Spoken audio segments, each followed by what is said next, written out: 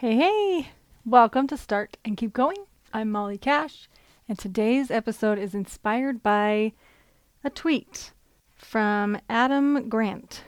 He's an author, and he always challenges my brain. He's brilliant, and I love everything he says, and it also makes me really look inside myself and examine how I could be better. So, he's a great person to have in my life, even though I don't know him personally. So here's what he said. What the world needs more than sympathy and empathy is compassion. Sympathy, I'm sorry you're in pain. Empathy, I feel your pain. Compassion, I'll do whatever I can to alleviate your pain. You don't have to feel other people's feelings. You just have to care about their feelings. It's great, right? Check him out, Adam Grant. So I wanted to talk about this because I think most of us do care about other people's feelings, but we kind of go about it wrong. Or we go about it in a way that causes more trouble for us and isn't necessarily helpful for others. The main way we do this is that we think we are responsible for other people's feelings, which just isn't the case. Now, are we responsible for the way we behave? Yes. Are we responsible for treating people kindly and trying our best to help and not hurt? Of course. But feelings don't come from anyone or anything outside of you. Feelings come from within you. Our feelings are so closely connected to our thoughts. And since our thoughts are unique to us, our feelings are unique to us as well. 10 different people could be in the same room having the same experience, and because they all have different thoughts and different patterns of thought and different beliefs, they're all going to feel a little bit different. This is why art speaks to us each in different ways, and music, and why we don't all love the same songs and feel the same way about every piece of music or art that we come across. Because everything we experience goes through this sort of filter of our thoughts.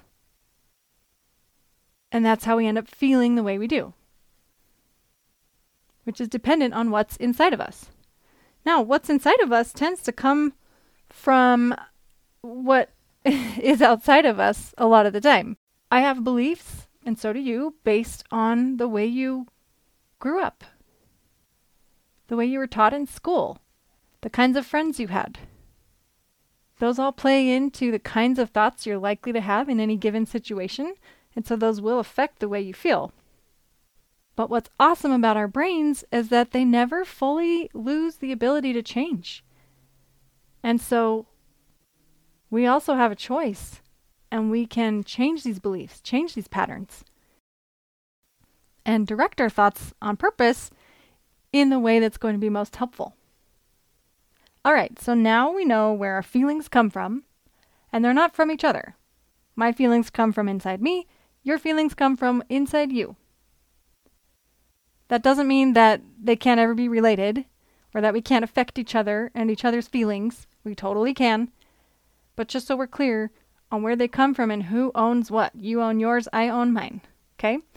Now, when we think about caring about each other's feelings, I want to kind of imagine this on a spectrum. I use spectrums a lot. They're helpful to illustrate our human tendencies, because we tend to be on one end or the other of a spectrum, or we tend to want to be on one end or the other. You kind of think black and white like that a lot of the time. And usually what's most helpful is going to be somewhere in the middle. And realistically, that's where we all are anyway. But it can be really helpful to just picture it that way. So let's say on one end of the spectrum, we have, I don't care about your feelings at all. They're yours. They have nothing to do with me. Too bad. And unfortunately, some clients, when they start to learn this idea of where our feelings come from and that our thoughts have way more to do with our feelings than the people around us, they kind of want to go to this end of the spectrum where, oh, well then I don't need to care. They're yours. They're not my problem. And the problem with this thinking is kind of obvious. We end up acting in ways where we demonstrate that we don't care about other people's feelings. And that can really harm our relationships and harm other people. And we end up just living in ways that can be hurtful to others as well as ourselves. But the other extreme of the spectrum isn't good either, where we care so much that we cross over into needing or trying to control somebody else's feelings, which we just can't do. Let's just get that out of the way for starters. We can't do it. They come from within them. We may be able to influence them, but we don't get to decide how somebody feels. This was kind of hard for me to learn because for a long time I thought that what was important as a mom was that my kids feel loved. Maybe they don't have the best clothes, maybe they don't have all the coolest experiences or whatever, but if they feel loved, then I'm a success. Now, when I learned that whether my kids feel loved or not is all about them and what they're thinking, I kind of panicked because that's what I had based my success as a mother on. So learning that I can't make them feel loved was a little bit terrifying to me. I have since redefined success as a mom, and that is working great for me. But that was kind of a hard truth for me to take in. Now, has it stopped me from doing all kinds of things to show love to my kids? No. I still do that. I do everything I can to try to get them to feel loved. But it's more about creating a climate in which it's easier for them to feel loved. Because really, I could do everything right, quote unquote right, because who even knows what that means, right? I could verbally tell them I love them all the time. I could give them lots of affection and rub their backs and hug them and tell them how great they are and how important they are in my life. I could buy them stuff and take them to fun places and cook really great food for them, spend lots of time doing stuff they like, give them lots of attention and time and everything that they could want. All the ways of showing love, I could do that. And they could still choose to believe I don't love them. Just like I can tell a friend, your hair looks so great. It's so pretty. I really like it. And she might say, oh, really? Oh, I didn't even do it today. And she deflects that compliment. She does not believe that her hair looks good. Just because I told her. I could tell her 10 times and she still might not believe me. It's up to her thoughts, what she's thinking, what she's making my words mean. Oh, you're just a nice person. Oh, you're just saying that because you want me to feel good, blah, blah, blah, right? We've all probably been on both sides of that. Just because I show something or tell something or try to communicate something does not mean the other party necessarily will adopt that as truth. So to define my success as a mom on whether my kids feel loved or not, that's what I really should have been terrified of, because then I can't possibly succeed. Not on my own, not without them choosing to feel that way. And why would I want to base my success on something I can't control? That's what's really scary. So on this end of the spectrum, we have caring too much to the point where we try to control somebody else's feelings. And it's really not caring too much. It's just caring a lot without the knowledge that we are not responsible for their feelings. I really should say without the acceptance that we're not responsible for their feelings. Because I think we know that, but it's hard to accept, especially with someone like your child, because you're responsible for them in so many ways. It's hard not to take on their feelings as one of your responsibilities. So let's talk about the middle of this spectrum. That is where compassion lives. Like Adam Grant said, that's what we need more of. We need compassion. We need, I care that you're feeling lousy, and I know that I can't make you feel better, but here's what I can do. Here's what I think will help. Here's what I have to offer. When we think we're responsible for others' emotions, we end up trying to manipulate them. It's so uncomfortable for us to be with somebody we care about, whose emotions we feel responsible for, when they're feeling like crap. This is something I've improved on, but I used to be really terrible at it, and it still is kind of a struggle. When my husband gets stressed out, it is so uncomfortable for me. I can't stand it. And I feel responsible to make sure he's not stressed out, which I know is ridiculous. And like I said, I'm working on it.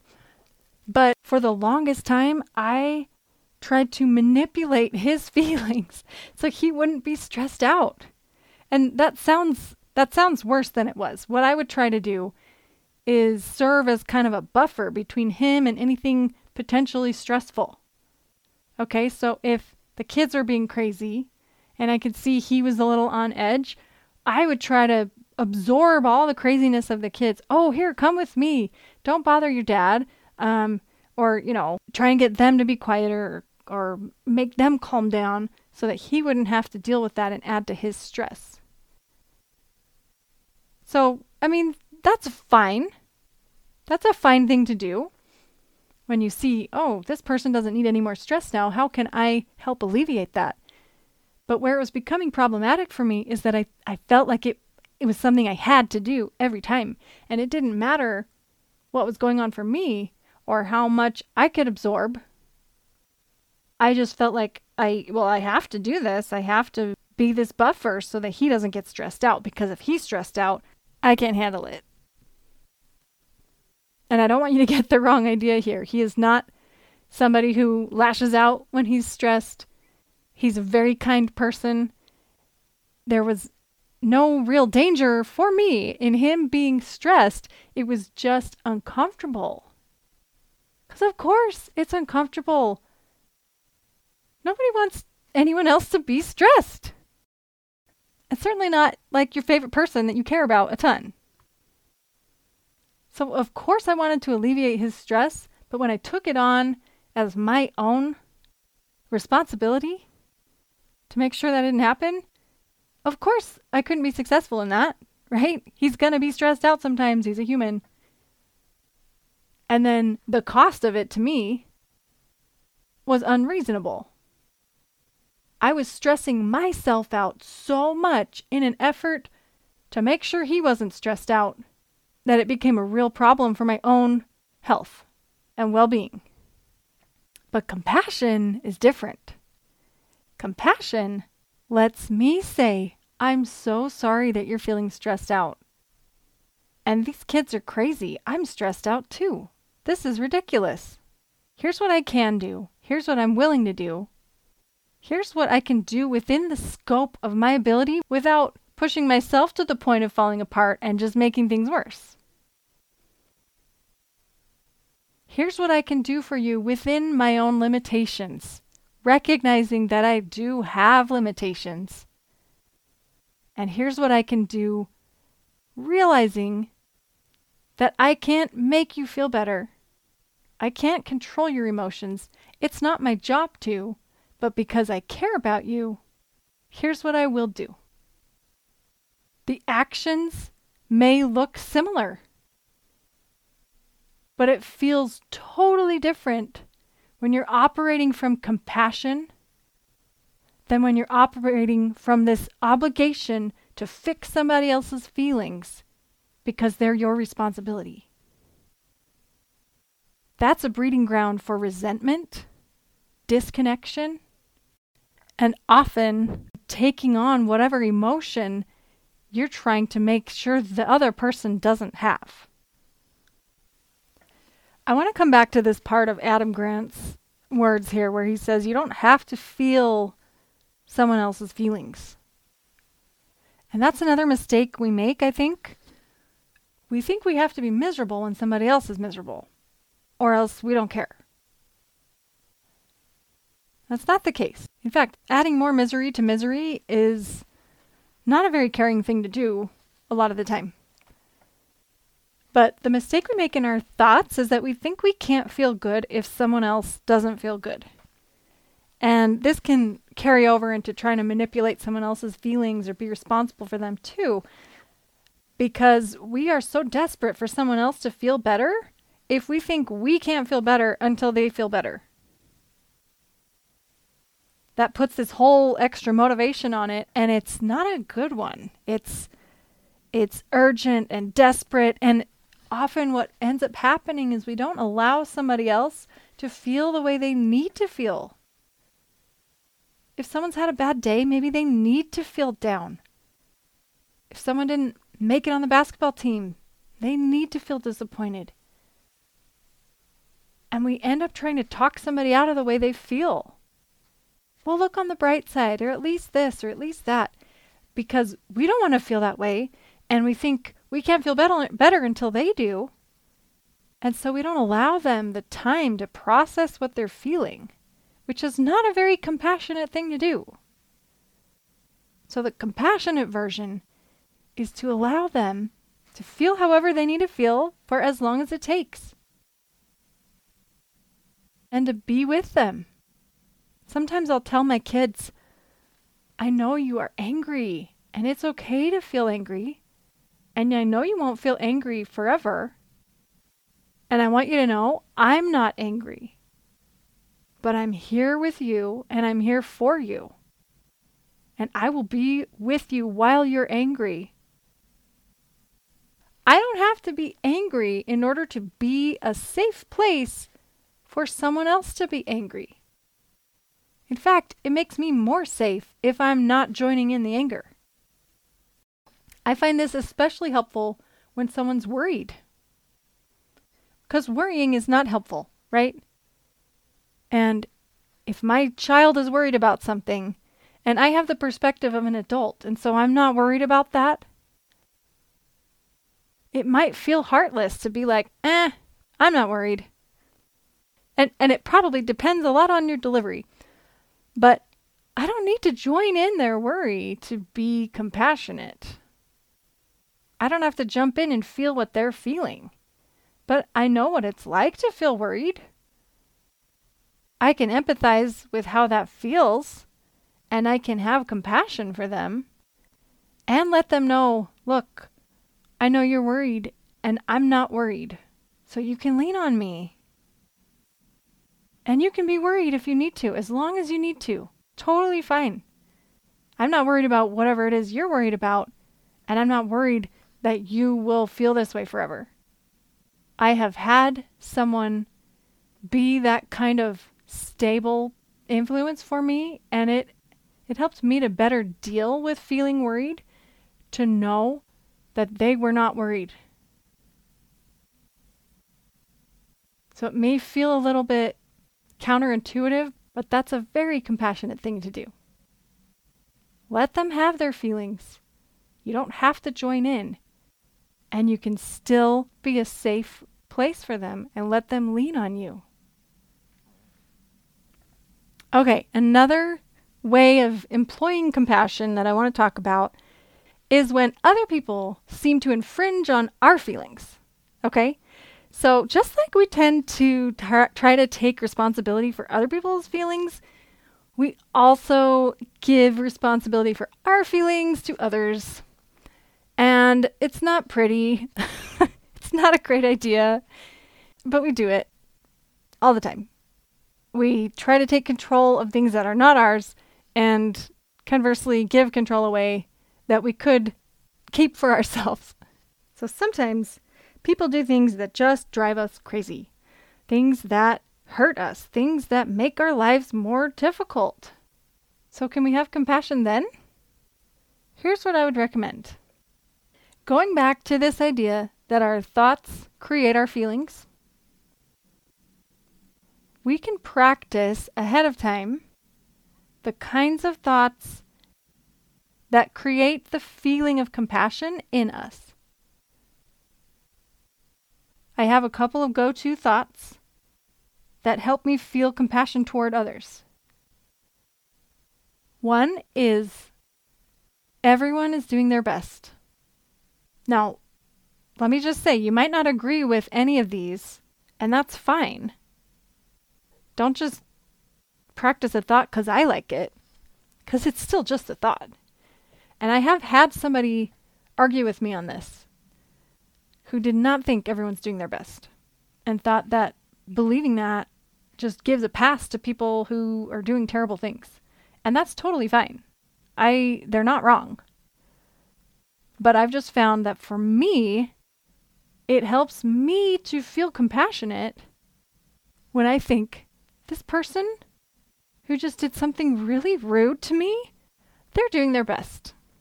That's when I start thinking about, well, I wonder why this is their best. I wonder what's going on for them. I wonder what need is not getting met so that they need to go around treating people like this. When I believe everyone around me is doing the best they can, it helps me treat them better. And whether it's giving them a pass or not, I don't really care because I can't control what they do anyway. That doesn't mean I won't hold a boundary if need be, or protect myself or someone else. I absolutely will. But believing that everyone's doing the best they can helps me so much, helps me love them, helps me be compassionate, helps me be a better person. My second go-to is along those same lines, sort of. And that is, hurt people hurt people. And I know that we all hurt people at times, and we are all hurt at times. But for me, again, don't use this if it's not helpful for you. But for me, it is helpful to recognize that someone who's hurting someone else is generally hurting inside. They've generally been hurt. A lot of the time, it's just a straight, repeating of a pattern that they've observed or received, that they just don't know any other way, or they've not been able to break out of a pattern. And other times, it's as simple as, their mind is tied up, they're preoccupied or worried about a sick family member or trouble at work. They could be hurting in one of those ways. And so they're not showing up as well as maybe they could without those factors. All right, my last go-to thought, and then I'm going to leave you. And this one is really helpful when applied to myself as well. That thought is, this person is 100% lovable. We're all born human beings. And maybe this is a topic for another day, but when you love someone, it has more to do with you and your ability to love than that person. And so when you think about it that way, any person is lovable if I'm able to love. Everybody has some good parts and some bad parts. And to love someone is to focus on the good parts. So if I remind myself that this person is lovable, that helps me shift into a place where I'm looking for what is there to love about them, finding their good parts. And when I think and believe that about myself, that I'm lovable, no matter what, there's always something I can find to love about me. That doesn't mean we have to ignore the bad parts or let unacceptable things continue, but we're way more compassionate when we're looking for what there is to love than when we're just seeing what we don't like. Thanks for being here, and I hope you can spend some time in compassion this week. It's a really good place to be. I think it helps us be the best version of who we are. Talk to you soon.